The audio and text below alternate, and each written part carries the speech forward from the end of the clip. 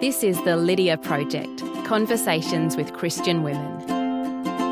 Our name is inspired by the life-changing conversation that Lydia had with Paul, recorded in Acts 16. On this podcast, you'll hear from a variety of women whose lives have also been impacted by the truth of the gospel. Your hosts, Tori Walker and Taryn Hayes, hope that you too will be challenged and inspired by how the gospel truths are being worked out in the lives of their guests, ordinary women who serve an extraordinary God. Today, your host is Taryn Hayes. Hello, welcome again to the Lydia Project. I'm Taryn Hayes. Our guests today are Barbara and Stacey Rioch. They are mother-in-law and daughter-in-law. They share a special love for the same man, Ben, who's Barbara's son and Stacey's husband. They're both authors and Bible teachers. They both work in gospel working roles, and they both hold in their hearts the importance of healthy in-law relationships. It was with this in mind that they set out to write a book together called Making Room for Her, in which they share their wisdom and failures from over 20 years of forming their own in-law bond, as well as much biblical insight into what growing healthier, God-glorifying in-law relationships can look like.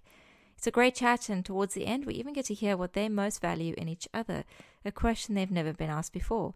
So stay with us for this book club episode with Barbara and Stacey Rioch. Stacey, Barbara, welcome to the Lydia Project. Thank you, Taryn. It's great to be with you today. Thanks for having us. It's good to have you. So, Barbara, we've had the pleasure of meeting you before here at the Lydia Project. For our listeners, that's episode 54, where Barbara shares about her journey of faith and about how God led her to write Christmas and Easter devotional material for families. And if you haven't had listened to that yet, I do recommend hearing how God brought Barbara to faith as a brand new mum. But today we have the pleasure of hearing from both Barbara and her daughter-in-law, Stacey. In fact, it's their relationship as in-laws that will be a focus of much of our chat today. But before we delve into the intricacies of the in-law life, Stacey, I would love to hear from you how it was that you came to trust Jesus and grow in him. Yeah, I'd love to share. Well, I grew up in a wonderful family. We went to church off and on. I would say we were nominal Christians. So I kind of thought that being a Christian meant believing in God, being baptized. And in 7th grade, I was confirmed in my church. And that was kind of like the last step of becoming a member. But I was the youngest of 3. And I think after that, we kind of just trailed off and just kind of went off and on, always on Christmas and Easter, and sometimes in between.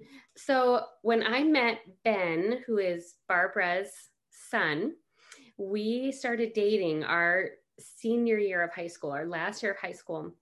So God really used Ben and Barb and their whole family really as a witness to me, because I would go over to their house and there were just some differences. I always felt welcome there. I always felt loved, but there were Bibles and commentaries lying around. There was a list of things to pray for on the kitchen table, and that all seemed kind of foreign to me.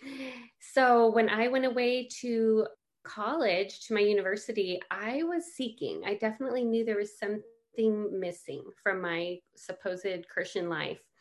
And God, in his sovereignty, I was at a huge university, 40,000 students, but in God's perfect plan, he put Christians in the dorm room next to me. So a couple girls started sharing their faith with me. And a campus ministry, a woman who was on staff of the campus ministry came and knocked on my door and invited me out to coffee and shared the gospel with me. So the Lord just lined up all these different people, and I started looking for a church, and I went to this hotel across from my dorm that was like a church plant, kind of come as you are. And that's where I remember really hearing the gospel and realizing, that I was a sinner, that I was in need of a savior, and committing my life to follow Christ. I didn't really know what exactly that meant, but I feel like that was kind of the beginning of starting to seek the Lord, starting to open his word and find out what it really means to walk with God. That's awesome. That is awesome. I love the part where Barbara was such a pivotal part of your journey. That's fantastic. What a blessing. Now, somewhere between coming to faith and writing a book together. There's been a lot of life lived between the two of you, and much of that has shaped your relationship as in-laws. So, Stacey, I wanted to know, what were your first thoughts and concerns about being a daughter-in-law? Well, I think I was excited. I was, overjoyed to be marrying Ben and joining their family. I loved Barb and Ron, and I was excited to be a part. I think really I didn't give enough thought to what it meant to be a daughter-in-law. I was so focused on I'm starting my new family. And that was when Ben and I got married. It was a couple months after that Barb and Ron moved to South Africa. So I think, combined with the distance and not seeing each other that much, and this was before Zoom calls and before FaceTime. So I think I didn't really put enough emphasis on, working to build that relationship. And looking back, I wish I would have taken the initiative more and been a little bit more proactive instead of just being consumed with starting my new family. Yeah, I think that's really common, and a lot of what you say I identify with. Even living in the same town as my in-laws. So yeah, regret. And even now, actually, I think to myself, living now on a different continent to my in-laws, that we have to be very intentional here to make those kind of connections. What about you, Bob? What were your initial thoughts and concerns about being a mum-in-law?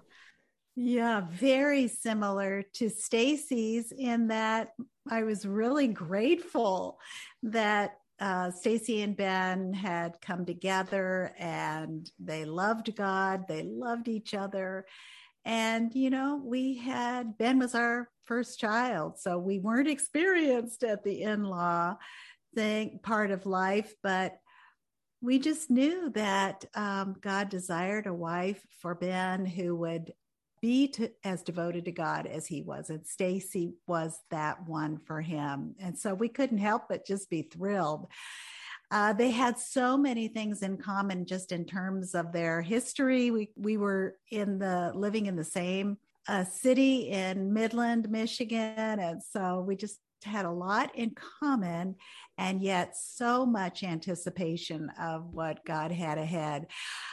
I guess in terms of concerns, I was uncertain of myself because I had never done this before. And I've heard others say, boy, I could have used a book like this when I was getting ready to have a daughter-in-law or to have a mother-in-law. Well, I feel that way too. I could have explored so many other issues, feelings. I could have been much more prepared had I thought more or talked with others more, because you can know and love a person, but you need to learn their style of communication. You need to learn what really helps them to know that you care about them. And so I was concerned that I would be sensitive to Stacey's style of communication, and that I wouldn't actually promote misunderstanding, which,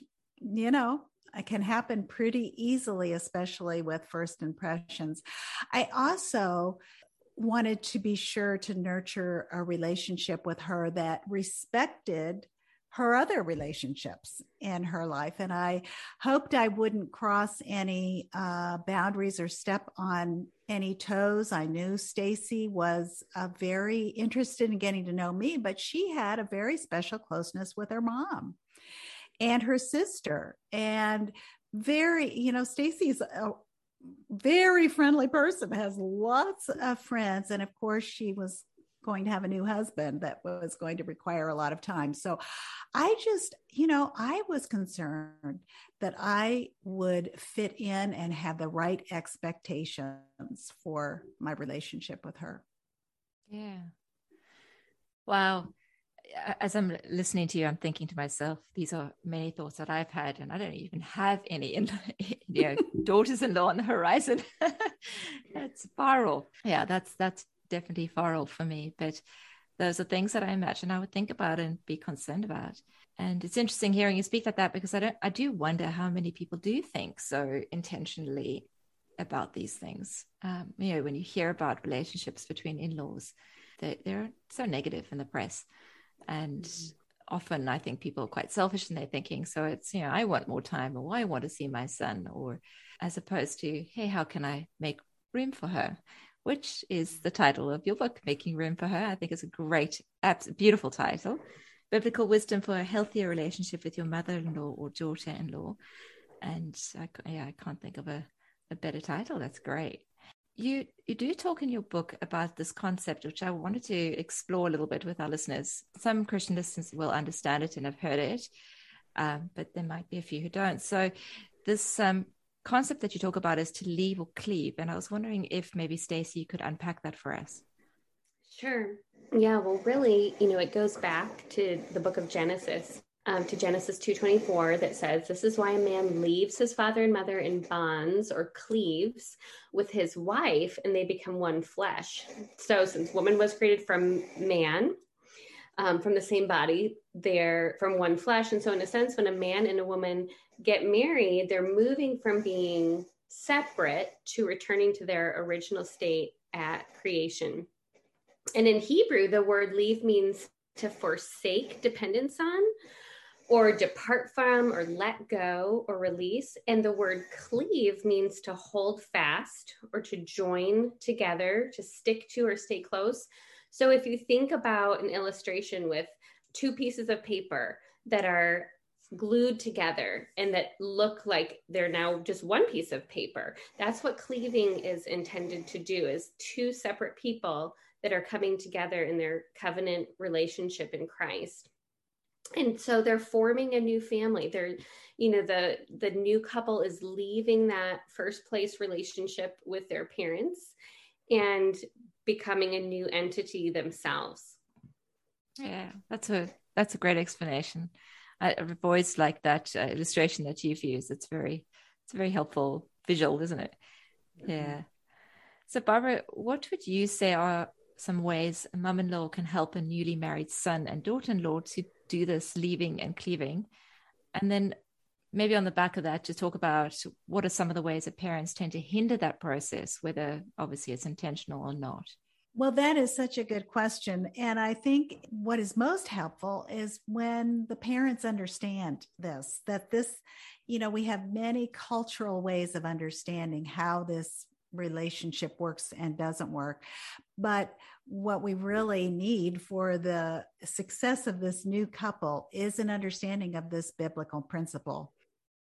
Because God has made this couple one, and they need to live it out. It takes time for that glue to set, if you will. Yeah.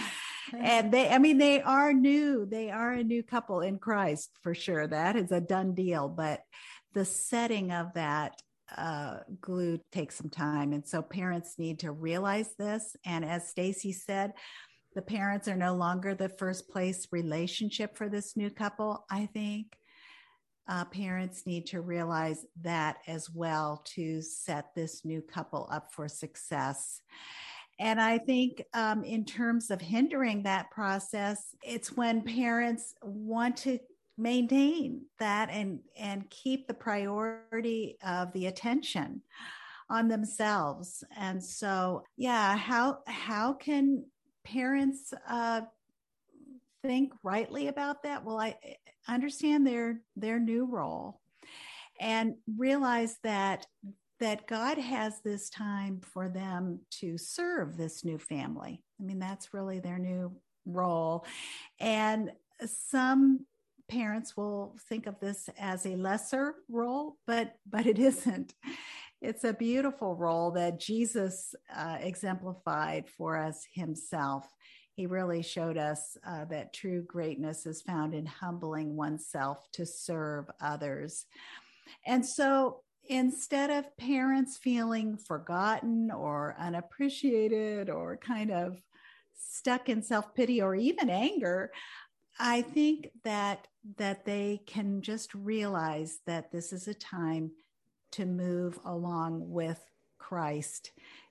Their identity in him is still the same, but they have a new charge, if you will, from him. And that is to love forgive, to encourage this new couple, this new family, this shoot of a new family coming from you.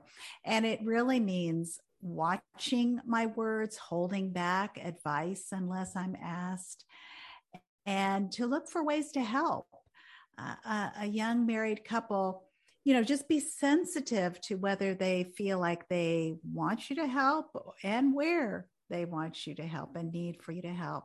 I have an image of this myself that has been really helpful, and that's standing on the sidelines, kind of ready to cheer them on or hand them a bottle of water, whatever it is. And I'm not in the game anymore, but it is truly a blessing to see this other shoot of this family really playing the game and succeeding in it.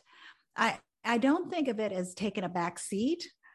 I think of it as standing on the sidelines and cheering them on. And so I think that's what will really help this young couple succeed in what God is calling them to do. That's a great illustration. As I'm listening to you speak about it, I'm thinking, yeah, definitely want to be on the sidelines cheering, not the coach, not the one shouting directions. Mom and dad in the stands cheering along. And actually, I mean, I was thinking about that you can make or break the game depending on what you're doing in those stands. If you're being interfering and meddlesome and yelling abuse, the players on the field are not going to be able to concentrate on what they're doing. But if you're there to cheer and to help and to provide the water bottle when it's needed and so on, you're very much a part of helping that game be a successful game. So yeah, I like that analogy. Very different to how society speaks about in-laws, isn't it?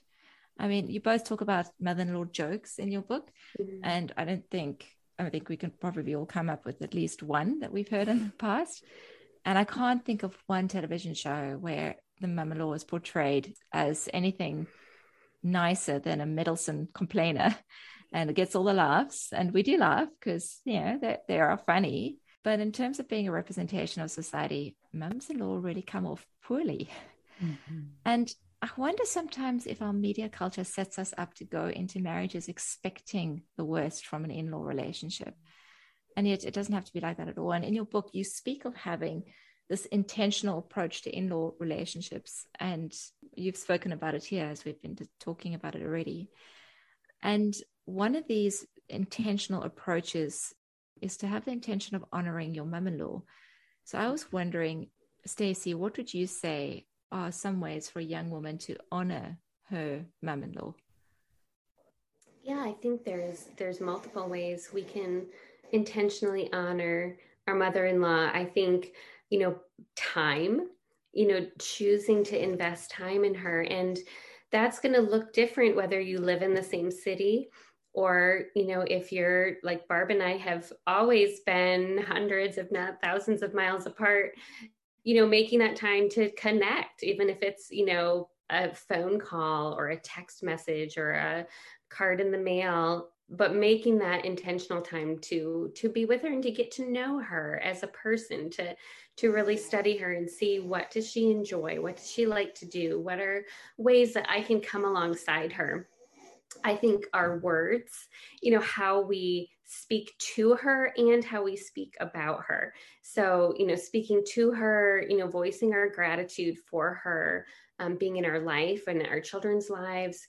And, watching how you talk about her to your friends and to other people, that you're putting her in the best light possible, that you're sharing, the blessing that she's been. And I know that there are a lot of people with hard relationships too, but I still think we can look for the good. So even if you feel like, well, I have a laundry list of things she's done that's been hurtful or that, have caused division in our family, well, what's something, there needs to be something you can look to. Maybe it's just that she hosted a holiday meal, or maybe she helped you wash the dishes at the end of your holiday meal. There's just even little things that you can look to and express gratitude for. And I think, praying, just, praying for her, keeping your heart soft towards her, asking God to help you overlook offenses and move forward in love. Yeah, I really, again, lots of wisdom coming from you and from your book. That overlooking offenses thing, I think it's really important throughout the relationship, but particularly in the beginning as you're both learning. Before we talk about maybe the more serious side of conflict and particularly difficult relationships, I'm keen to hear from you, Barbara. What do you think are some good tips for mums-in-law to honor their daughters-in-law? Well, it is such a joy, really, to honor each other. And there are some very deliberate, intentional things that can be done, and they're pretty simple. I think to honor your daughter-in-law by just committing to love her as you love your son and other children. You're not, you don't have a hierarchy of love for your family, and let her know right away that she is family. And she may never call you mom, as you would say, Taryn, or use recipes or be interested in the same kinds of things that you are interested in, but you are family, regardless of all your differences, and just commit to loving her. I think that's really one of the first things. And then honor her by encouraging the marriage relationship between your daughter-in-law and your son. And as Stacy was saying, how important words are, let your son hear you affirm his new wife. And let the small things go, as we've already talked about. I think for moms-in-law especially, most of those stings that come from those seemingly small things that we think of as big because they stung us and it hurts, they really go away the more you get to know and love your daughter-in-law, and that just takes time. So be willing to just take it with the long view in mind. And also just remember how long it took you to feel secure in your role as a wife. And instead of approaching the relationship with, oh, I have so much wonderful advice to give, just remember how you felt when you were a new bride. So honor her by encouraging her marriage, and honor her by valuing her differences. You are different people. Your son did not marry a clone of you. And that's a wonderful thing. She has different opinions. She has different perspectives. She's of a different generation. And that means you could go like this and not be able to ever really connect, but it doesn't have to mean that.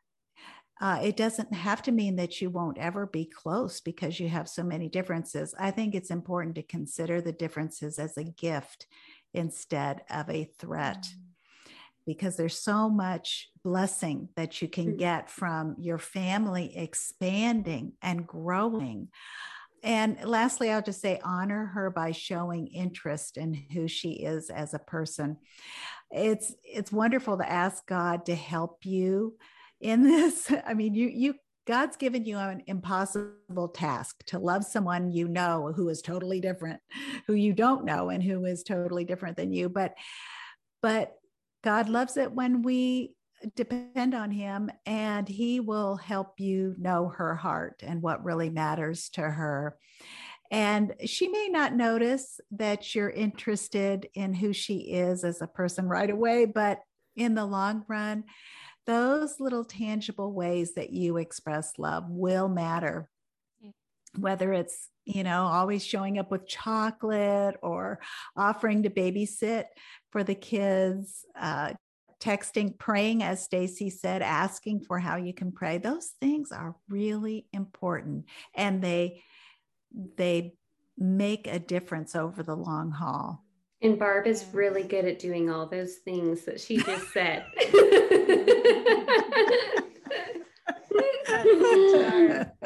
I I think this would have been a very difficult book to write if you weren't. And take a little bit of my own advice. Yeah. Now, I think conflict is bound to happen at some point. And, in some cases, relationships are very difficult. Stacey mentioned earlier that is the case for some people, and you encourage people even in those to find good things to say and good things to affirm. But what else would you say are some keys to handling conflict in a constructive and a helpful way?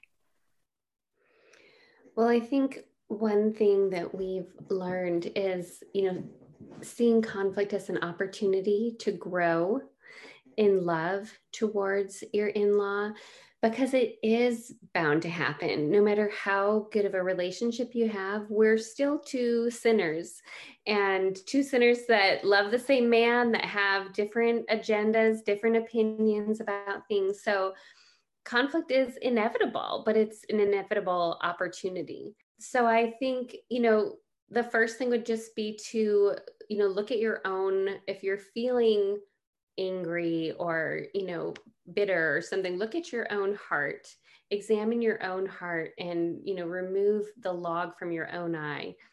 And like Barb had mentioned before, I do think, we want to overlook as much as possible. And the Bible's filled with exhortations about, love covering over an offense. And I think a lot of that is believing the best about your in-law, giving them the benefit of the doubt. I think so often we can look at an action or a word as that was meant to hurt me, or, that was meant to cut me down in some way. But what if we instead looked at the best possible way that our mother-in-law could have done or said something? Like, I think of, when we were first married and them coming to visit, one of the first times they came for kind of an extended visit because they were coming from South Africa, and Barb, doing something as simple as sweeping my kitchen floor, which was really nice. But in my immaturity, thinking she must think that my kitchen is dirty. I should have swept that before. She probably doesn't think I'm a good housekeeper. But what if I instead looked at that as, oh, she wants to help. She's looking for a way to serve us and to help us, because I'm a young mom that's overwhelmed with, babies and life. So I think, giving them the benefit of the doubt. I do think, there are those times when the offenses seem too big to overlook. Maybe there's been a repeated pattern of sin or a repeated hurt that isn't getting any better. And I think those are the times that we do want to go to our mother-in-law directly. And I would say with our husband, let your husband lead in that way, because whatever the issue is will most likely be better received coming from that natural born child, because there's going to be a natural soft spot. So, let him communicate some of those truths, but you can still be there and share how you feel as well, and have an open discussion about it, and be willing to hear, some criticisms of maybe ways that you've contributed to the conflict. Be open to realizing, conflict is a two-way street, and how have I contributed to this? And then just be ready to forgive as Christ does, to extend that, sacrificial forgiveness, that we're not going to hold a grudge. We're not going to keep a scoreboard, but being willing to fully forgive and to move forward in love. Yeah. Yeah. Everything we're talking about just leads right back to what it means to live as a Christian, doesn't it? I think how God has blessed us with opportunities to serve and to love others throughout our life, from when we hold that tiny little baby in our arms and it's helpless and needs us to love and serve them, all the way through to when one day we're looking after aged parents. It's just serve, new relationship, new opportunity. Yeah, God is good. He's very gracious. In one of the first chapters, you discuss what a biblical hope for the relationship can look like through the lens of the relationship between Naomi and Ruth from the Bible. So for those who don't know the story of Ruth, may I encourage you to find the book of Ruth in the Bible It's a beautiful picture of redemption, and it's also a wonderful picture of a commitment to love another. And I think you've written a beautiful explanation on page 25 in chapter 2, and I'd love to read it to our audience. So I'm going to find that now. You wrote, committed love, what is it? Ruth teaches us the hard truth. Committed love is more than a feeling. Feelings are very important and deserve tending to, but true love could never wholly depend on something as unstable as our emotions. For love to be true, it has to be fueled by commitment. Said another way, the true test of love is not if we feel it in the moment, but rather if we show up to what love requires in the moment. And when we honor the commitment to honor our in-law no matter what, when we show up to what love requires, regardless of what the other person is doing, this habit eventually pulls our feelings along towards true love. Whether it's an argument or harsh words, committed love has no room for endless exceptions. True love does not withdraw. Our commitment moves us towards the other person in hardship, not away. Love accepts inconsistencies. Ruth loved the real Naomi, not a dream of what she thought she should be. And I just thought that is an incredibly significant thing to point out, that it's a persistent choice to love despite whatever is thrown at you. And that's incredibly difficult to do. Incredibly difficult to do. What would you say to the woman who has managed to get this far into the chat and is thinking, yeah, this is all fine and well, but you don't know my mum-in-law, or you don't know my daughter-in-law. I've tried everything, but she's truly awful to others around her. She's overstepped boundaries. She's just a toxic person. What about those situations where there are serious concerns that are beyond petty differences? What would you say to those women? Yeah, well, I'll jump in first and just say that, back to Naomi and Ruth, Ruth is an example here of committed love. I mean, she was just going to stick with Naomi and Naomi's God no matter what. And I mean, Naomi was kind of a prickly person. She wasn't, she wouldn't have been very easy to love. And she told Ruth to go away and that she'd be happier somewhere else. So I think their relationship is just an example to us that this is an impossible relationship. God has told us to love someone with total commitment who that's beyond our ability as a human being. And I think God delights in giving us impossible tasks so that we will know how great He is. And as Stacy said a little earlier, most of the time we are going to be overlooking that offense. And certainly there's a lot of biblical admonition that does tell us that. And I don't think it's people pleasing to say that we will love each other deeply and that love covers over a multitude of sins. That's not ignoring that there's an issue. It's recognizing that God is going to extend the grace that we need to love this impossible person that we've tried over and over again. And He's going to give us everything that we need to do that. And at the same time, He's going to help us love Him more and more, because we'll see how He is faithful to supply everything that we need and how He is doing immeasurably more than all we could ever ask or imagine. And I will say that at the same time, like my friend who shared with me that she found out that her daughter-in-law was struggling with drug addiction, that there are serious concerns that fall into the category of your in-law either hurting herself or others. And in this case, the daughter-in-law had full care of 3 little children, and those children were their safety was in jeopardy, as well as the in-law. So my friend began to pray that she would be God's instrument to bring her daughter-in-law to safety in that relationship and to repentance in her relationship with God. And God used her mightily. it wasn't an overnight thing. It wasn't a line in the sand that was drawn necessarily, but God showed her little baby steps to take to be part of the solution to that family's problem. And so there are serious concerns like this. There are other serious concerns where there might be a marital crisis between your son and your daughter-in-law. And so you're not the counselor, but you can definitely suggest that counseling be an option and pray for that. Humbly approach your in-law with love and support, not as one who knows it all and is standing in judgment and condemning them. So this means praying for a soft heart for yourself and overlooking your own offenses and going in and searching for God's best for you and for your family. What are your thoughts, Stacey? Yeah, I would say, to somebody who just feels like they're ready to throw in the towel because the relationship has been so difficult, that's our natural, sinful human reaction, is just to be like, this isn't worth it. I've tried and I'm done, and we're going to just live two separate lives and see each other as little as possible.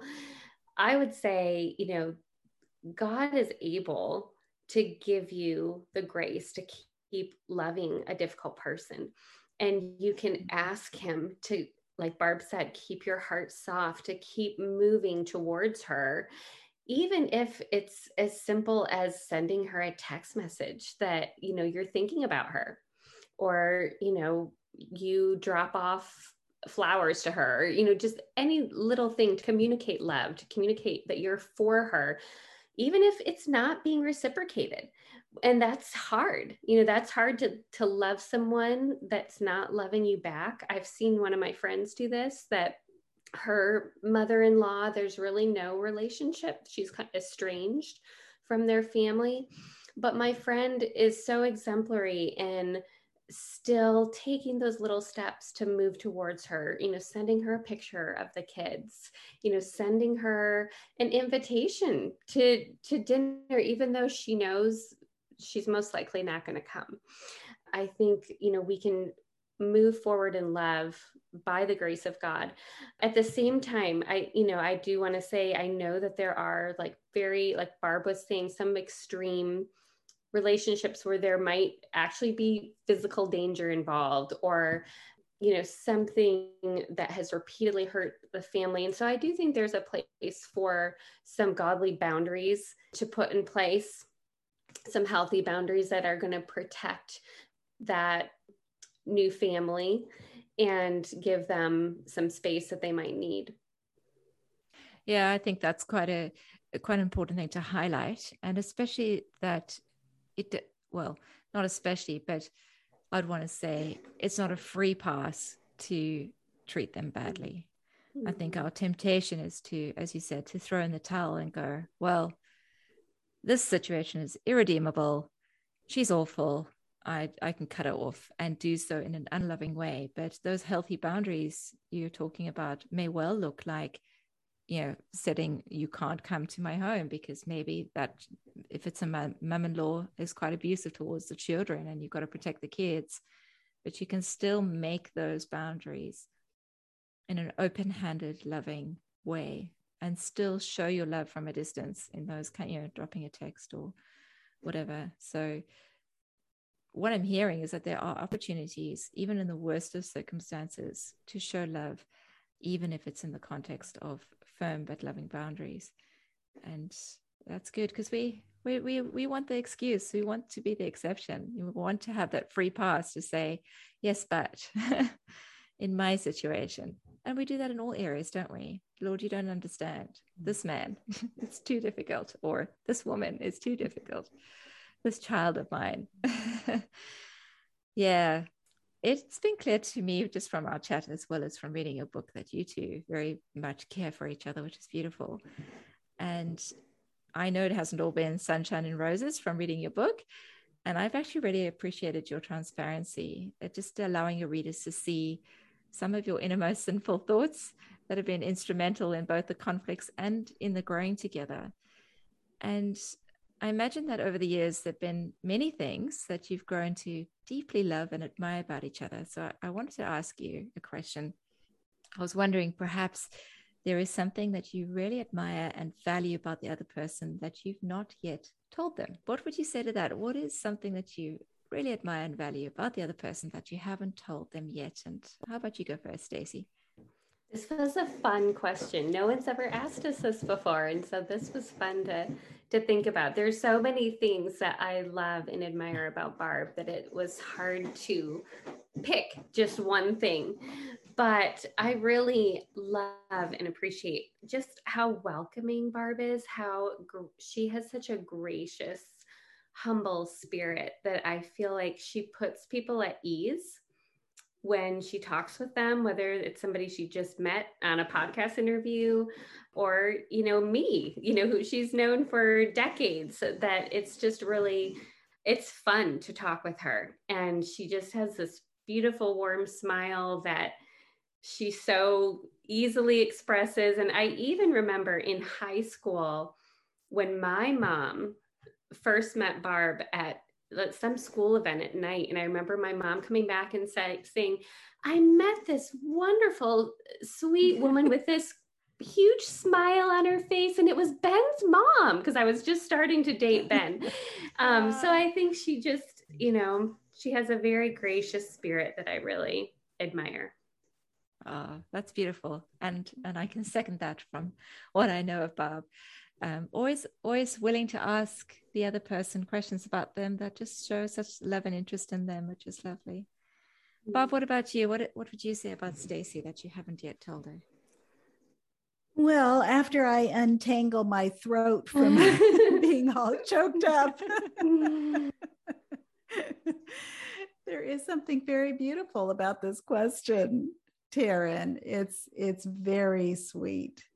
And boy, you just think of all the healing that could occur if we asked, if we talked this way with one another. It's very sweet. I thought pretty quickly about two character qualities that I just admire and love about Stacey. And one is that she is a very courageous woman. I see her, I just see her, like a Deborah, speaking up in defense of what is right and standing up for what is right and being willing to be, other people to say things against that, but that doesn't matter. So I think of her as very courageous, holding up the defense of her family as her main cause, and doing it with great joy and a calling. She's a real sense of calling to her family and God and her husband. It's not that everybody's always doing everything right, but boy, if they belong to Stacey, they're going to be okay. And what goes along with that in such a beautiful way is her compassion. She's so compassionate. She enters the lives and hearts of others to understand them, and not just to empathize or to enter in, but to then go the extra mile and help them. And so those two qualities, courage and compassion, are just what Stacey's all about. Thank you, Barb. So sweet. I love it.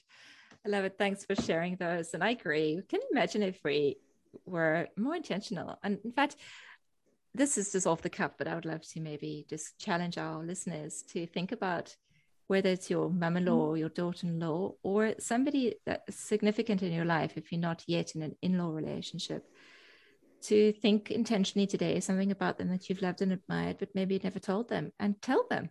Make it today. Make it happen when you finish listening. Give them a text or a phone call, or if you see them face to face, and just say, hey, I was challenged to do this today and I thought about you, and tell them what it is that you love and admire, and thank the Lord for them. It's a wonderful thing. It is. Thank you both for writing this book.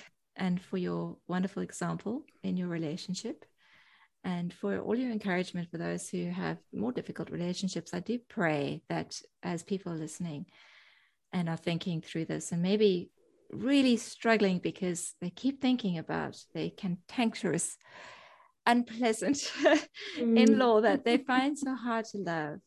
And yet at the same time, I pray that they hear what it means to love somebody else. It means great sacrifice. It means to suffer.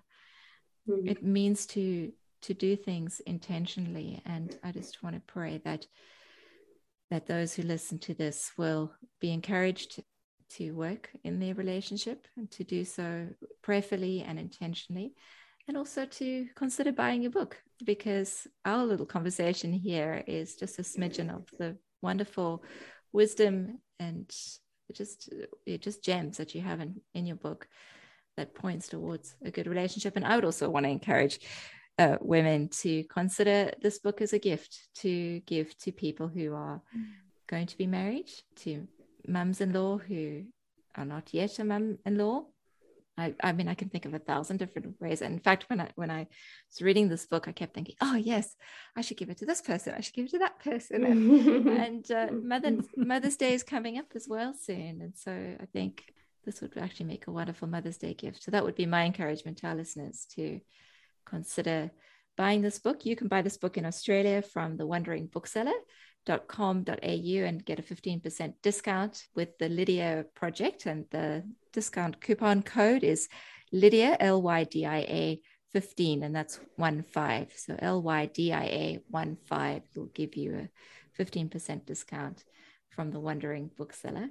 But it's also available on pretty much all other platforms. So if you're buying it online, you would find it on Amazon and Christian Bookstore. And what are some of the names in America that are stores people are likely to find it in? Target, Barnes and Noble, even I think Walmart has it online. Oh, brilliant. And buy it up. And wouldn't it be wonderful to see it physically in those stores as well? That would be awesome in our very non-Christian culture that we live in. It would be good. Thank you both for your time. Thank you, Taryn. Well, it's been a pleasure, Taryn. I've really enjoyed chatting to you both. And one day, hopefully, I get to meet you in person. We hope you enjoyed listening to this episode of the Lydia Project. We would love you to share this episode with others, whether that be by word of mouth, social media, or leaving a review on iTunes. You can find us on most platforms using the handle @TLPCWCW. Music is Wholesome 7 by Dave Depper, and voiceover is by me, Jennifer Mary.